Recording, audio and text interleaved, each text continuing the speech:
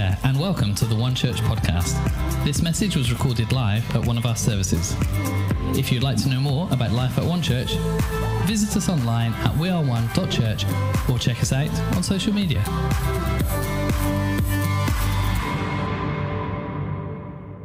This morning, last week Mike kicked off the series of looking at the Bible. We didn't have all the series graphics at that point, but we do now, and this is what the series is called. I can't even see it. I love my Bible. Anybody else love the Bible? Yes, good. I'm glad to hear that. Through this series, we're going to look at why we should love the Bible. We're going to answer some of the big questions about the Bible. So last week, Mike kicked us off with, what is the Bible? And actually, last week, Mike covered all of the topics that are coming up in the whole series. So he started speaking. I was like, that's in my notes for next week, Mike. What is that all about? And I'm sure that in fact, I spoke to Esther on Monday, and she said exactly the same thing ready for next week. So we've had to really plan hard and work hard. So this is going to be exciting as we go on this journey. Are you excited for this? Yeah, good. Today I want to ask a question, and this is what the title, or this is what the plan for this morning is can we trust the Bible? Can I trust it? In short, the answer is really simple, and the answer is yes. Yes, you can. But rather than just saying yes, I'm going to explore a little bit about why we can trust it, and then what it looks like if we choose to trust the Bible in our everyday lives. Is that okay? Many of you are looking at me as if to say, yeah, I trust the Bible, so let's just go. But I believe that there's some wisdom for us to gain this morning from the Bible. Before we do that, we're going to have a little bit of fun, if that's okay. Now, I'll give you the option. We can either risk seeing somebody get hurt, or somebody may have a gift. Which would you prefer? Someone getting hurt. Oh, wow, you're so quiet. Which one should we do this morning? Get hurt. Yeah, kind of, because I actually fear if we went for the hurt option today, there may be an ambulance required. So rather than doing that, under somebody's seat, there's a gift. Why don't you have a little rummage around? If nobody finds it, maybe it's in one of the empty seats. There's a little gift under one of your seats. Mike, it's not that, before you shout. It might be stuck to the very bottom of your seat. Why not have a reach around and I promise you I put something under one of the seats. It's in that area. I'm pretty sure it's like Rita or Sue's. Go on, right underneath. Right under your seat. Lift it up, have a look. Is it gone? Someone's robbed it. Oh, Rita. Too good a job of hiding it. Maybe I'm Santa. Chocolate. Okay, so for this illustration, Rita, would you come join me for a second, please?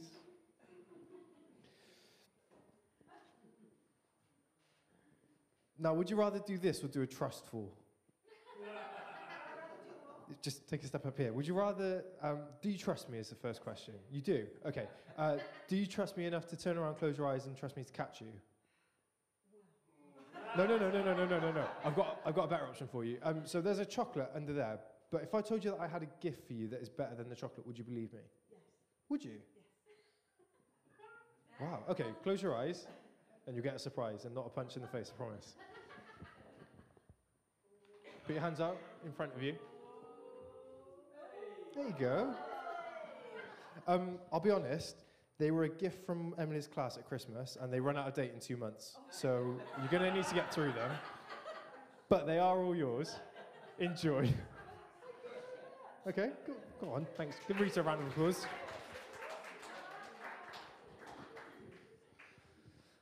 I wonder if you ever put your trust in somebody and it's completely failed. Yeah. Wow. That was really quick. Or have you put your trust in something and seen the real benefits of it? I wonder if you've got a better story than chocolate coming to you instead. When I was thinking about this, I looked at what trust is, and really, trust means putting your confidence in someone or something taking it out of your control, even though you have no idea what the result of that is going to be, right?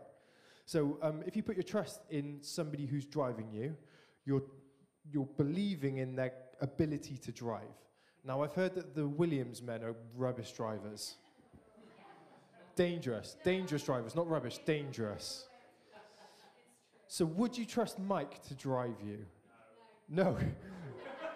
Ooh, but would you trust Mike to teach you about the Bible? Yes. You're not satisfied with that, are you? I was a van driver. It's not my fault, it's the vans. As a van driver, I can confirm that is not true. We are all stupid. Hey, let's get into this because we can not waste any more time, okay? Can we trust the Bible? The answer to that is yes, we can trust the Bible. Now, if you want to look at it really practically, here's the evidence of why you can trust the Bible. So any literary source, if you're going to use it in like writing an essay or for a degree or anything like that, you have to do some checks. You have to like triple source it to make sure that it is worth using, right? Mike, you're doing your dissertation, is that true? Okay. The Bible has so much evidence for it that actually you're more stupid not to believe it than you are to believe it. I know that sounds really harsh, but it's true. There is so much evidence for it. And even the Bible itself is evidence for itself. John, you've got this list that's going to come up. The Bible was written by 40 people. Now, there are less than 40 people in this room, and I guarantee we, if we were to write stuff, would be less trustworthy than the Bible is. It was written over 1,500 years, and now there's not 1,500 years between the oldest person in this room and the youngest person. Not quite. And yet, the Bible is still more trustworthy than we would be in this room. It was written by 40 people from different nations, different upbringings, different career paths. You had like prophets to fishermen, and it was written by people from everything, kings, prophets, priests, and all the way through it, the Bible is so trustworthy. Why is it trustworthy? Because it's God-breathed. And yet, despite all of that, in the 66 books of the Bible, there are 0 contradictions. Not once does something get said within the Bible that contradicts itself within the Bible. Does that make sense? Now, like I say, in this room, there are less than 40 people this morning. We're all from a very similar-ish background. Like, everyone in this room is English, so we all come from that standpoint.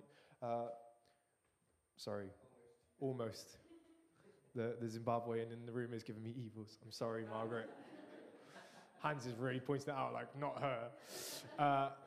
We're all from a similar, like, background in terms of, like, where we've grown up, what we believe, definitely, because we're in this room.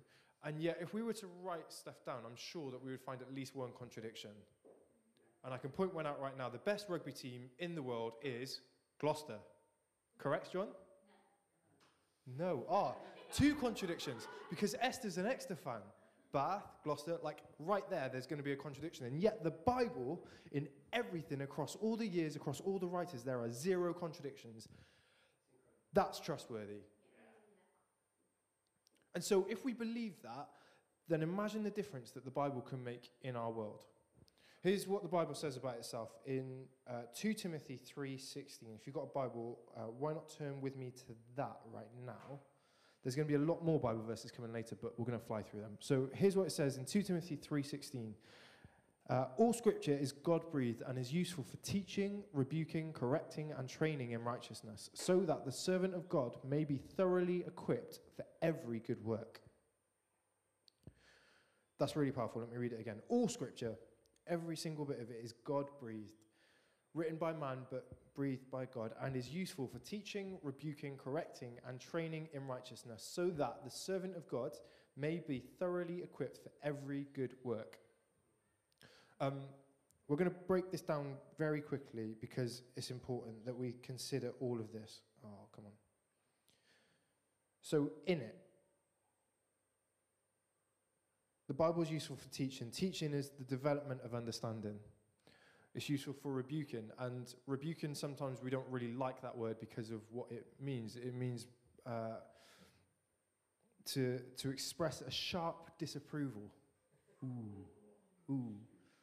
Now, as a kid, when sharp disapproval was shown to me, sometimes it came with a bit of a hand. Very rarely, because I'm fortunate in the age that I grew up, that's not approved of anymore. But once or twice, there may have been a smack across my bottom when I was really naughty.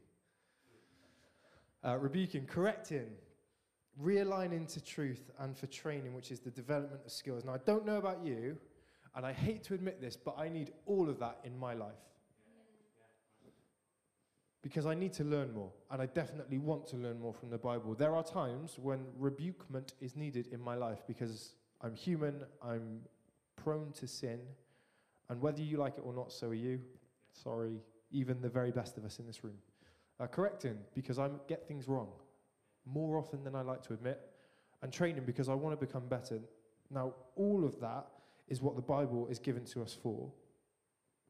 But it goes one step further because it's not just used for that. And this is the danger that can come about in the Christian world, is that all of this gets used without the next step of this. So when people say, oh, the Bible is like Bible bashing, comes about when that is done without this next step. Because all of that is good when it comes in line with righteousness. So I want to ask you this morning, when you use the Bible to teach somebody or to rebuke somebody or correct or train somebody, do you do it with righteousness or do you just do it with like... Because if we get this wrong, all of a sudden the church becomes a place that people don't want to be. Because we all know this book is countercultural. There is stuff in here that we believe and that we teach that without righteousness is just attacking people. Now, I don't know about you, but that's not my God. My God doesn't attack.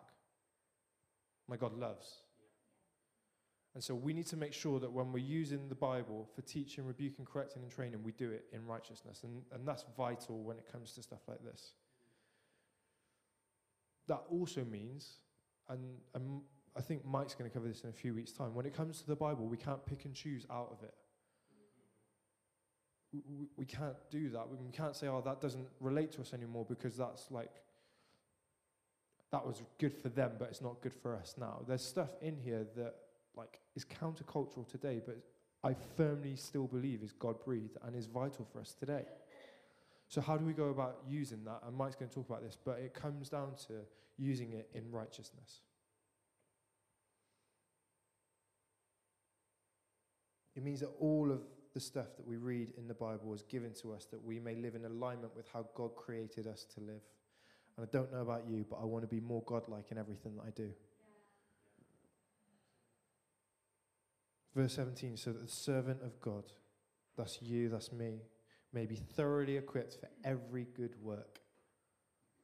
We're not given these tools to make people feel bad about themselves, not given these tools to like really beat up on the world, but rather that we might be equipped for every good work. Ephesians 6 verse 17, might know this, at the very end of the armor of God says this, take the helmet of salvation and the sword of the Spirit, which is the word of God. So all of a sudden, this book isn't just a good guide for life, but is actually a tool and a weapon that we can use in our day-to-day. Not to, like I say, attack people, but rather to attack the principalities and darkness that is in this world. Because God's called us to be bigger and better than that. So I fully believe that the Bible is truth. I fully believe that everything written in it will guide us and help us to succeed in everything that we do. Yes, in church, because success is key in order that other people will come to know Jesus, but also outside of it. Because who knows that for most of us, nearly all of us, we spend less time in this room than we do anywhere else in our world in the week. Unless you were like me as a kid, where you just like, get me in the church as much as possible. You spend time at work, you spend time at home with your family, you spend time with friends, you spend time in your car driving and loving people, right? So if that's the case, then everything that we do, we must be being equipped for. And I firmly believe that there is truth in the Bible to help us in our everyday life and everywhere that we step.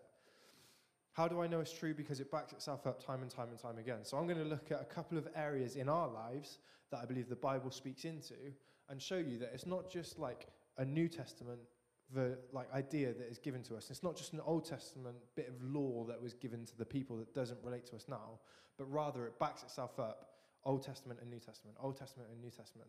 Like sometimes literally speaks the same words. Does that make sense? So the first place that we're going to look is how the Bible can help us at home. Now bear with me, as parents and kids. This is very real for me in my world at the moment, and I need the Lord to remind me at 5 o'clock in the morning some of these truths. Here's what it says in Ephesians 6, verse 1 to 4. It's going to come up on the screen. Children and parents, don't we love to quote this? Obey your parents in the Lord, for this is right. Let me take it down a step. Honor your father and mother, which is the first commandment with a promise, so that it may go well with you and that you may enjoy long life on the earth. That is from, and backs itself up in Deuteronomy 5:16, which is when Moses brings down the 10 Commandments, and it says, children, honor your mother and father, as the Lord your God has commanded you, so that you may live long and that it may go well with you in the land the Lord your God is giving you. How often do we like to quote that first bit, but then forget the so that you may live long and that it may go well? But then if we go back to that Ephesians verse just for a second, John, the second bit comes in parents, we don't like this as much. Parents, do not exasperate your children. Instead, bring them up in the training and instruction of the Lord. I have to remind myself of that. I will not exasperate my kids. They're not at the point where they can be exasperated just yet. But I'm sure that day will come and they'll give me that. Instead, bring them up in the training and the instruction of the Lord. You see, there's truth in the Bible that can impact your life, your relationships with your kids, and it will change their world for the better. Your home in relationships, whether you're husband and wife or partners, here's what it says in Ephesians 5:21-33. Submit to one another out of reverence for Christ. And here's sometimes where we get this wrong. Wives, submit yourselves to your own husbands as you do to the Lord. But who knows it doesn't stop there, men. Now, as the church submits to Christ, so also wives should submit to their husbands and everything. But husbands, love your wives, just as Christ loved the church and gave himself up for her. Ooh, what a charge. Just as Christ loved the church. Genesis 2:24 says this. That is why a man leaves his father and mother and is united to his wife, and they become one flesh. Ephesians 5:23 says, for this reason a man will leave his father and mother. You see, the Bible doesn't contradict itself, but rather backs itself up. The New Testament just goes a step further and says, hey, I know in the Old Testament, like it was all about the men, like they were strong and the women were, yeah. The New Testament goes, hang on a second, we've got this wrong for a long time. So we're not going to go against what was said, we're going to modernize it a little bit.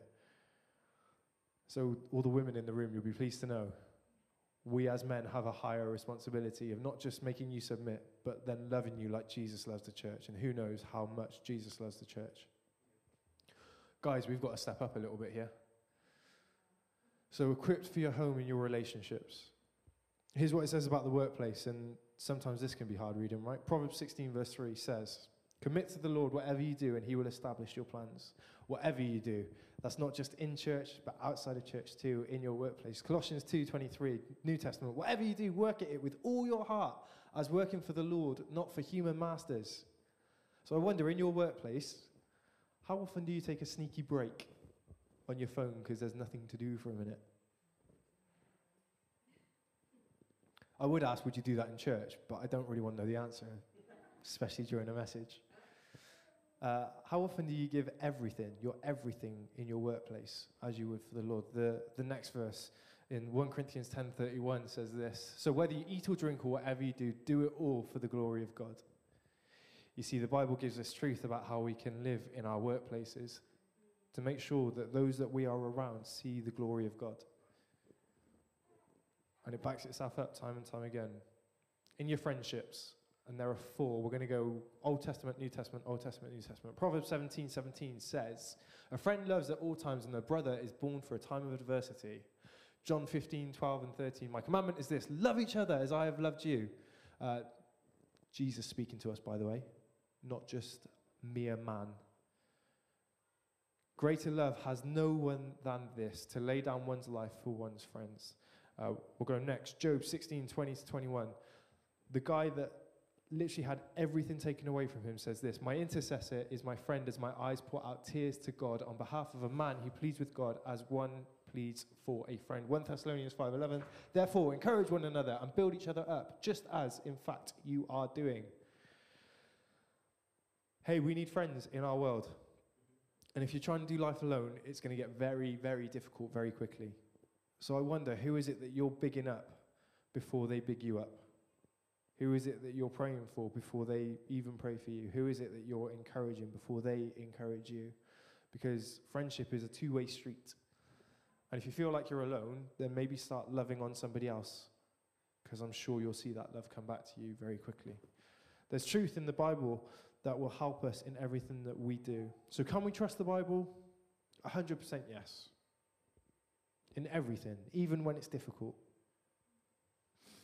And we live in a world where it tells us that the Bible is out of date. It tells us that it's not applicable to what we believe anymore. It's not applicable to the world in which we live. But I'm not going to argue with you. I implore you to see that the Bible is for everything, for every day. It was written all those years ago, and it was applicable then, it's applicable now. I've had to read a book recently by a guy called Preston Sprinkle, and here's one of the things that I've always struggled with. What happens when the stuff that is written in the Old Testament isn't then written in the New Testament? So there are some old laws that were given to the Israelites that we don't abide by anymore, like don't wear mixed cottons, mixed fabrics. We'd be stuffed.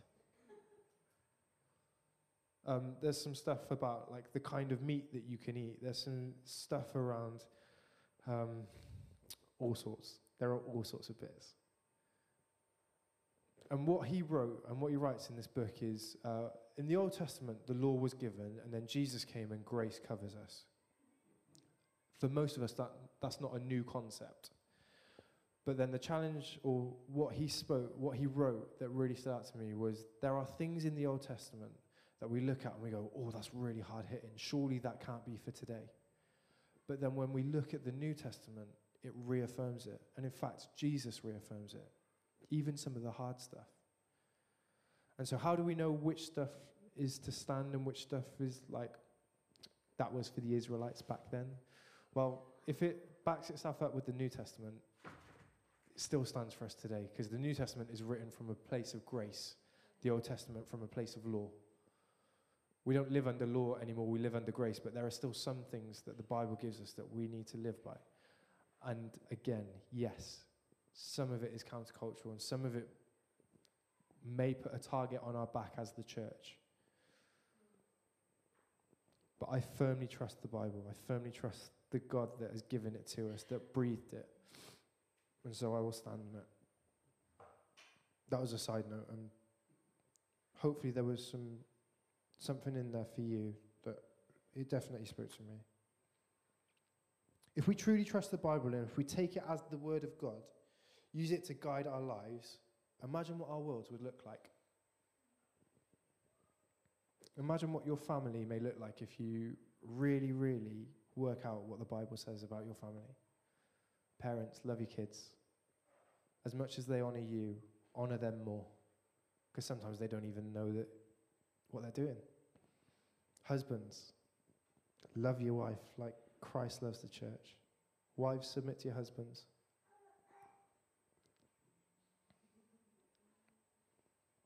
I want our church to be known for being Bible believing. Because the truth is, the Word of God is appealing to people. This book is a book of love. It's a book of truth. It's a book of grace. And the world needs a bit more love. And godly love. The world needs more truth. The world definitely needs more grace, because it doesn't take long to find somebody shouting at another person about what they stand for, right? And yet the Bible, being full of truth and being God-breathed, is one that speaks love and grace for everyone. All of a sudden, our church would become far more attractive to people if they felt like they could find a place where they belonged here. And when people find themselves rooted in a church, all of a sudden they begin to get to know this God a little bit more, and we all know the difference that God can make in our world. And that's what we're about, right? So I implore you, begin to trust the Bible a little bit more. And when you read it and it feels a little bit uncomfortable, don't just take it at word, but begin to ask God, like, what is it that you're trying to speak in this? Like, it feels heavy, God. And sometimes that's because it needs to, but sometimes it's because God needs us to wrestle a little bit with it and ask ourselves, like, do I believe this and why? And I firmly believe that the more that you embed yourself into the Bible and the more that you begin to love it for the word of God that it is, the more it begins to make sense to you, begins to make sense to us. And all of a sudden, using it to teach, to correct, to rebuke, to train in righteousness makes us more approachable, makes us better coaches, makes us more loving towards people. And that's what we're called to do. So should you trust the Bible? Yes. Why? Practically, because there's loads of evidence that says it should be trusted. But for us as Christians, more than that, it's God's word to us. If you trust God, then trust his word. I'm going to finish. I'm just going to close in prayer. Would you mind just coming up and playing something lovely behind for a second? There's not a big appeal out of this. This is quite a practical message, I guess, this morning. But I'd love to pray that there would just be something that begins to birth within you if it's not already there. And if it is, just begin to grow a little bit more of your trust in God's word, if that's okay. And if that is, then just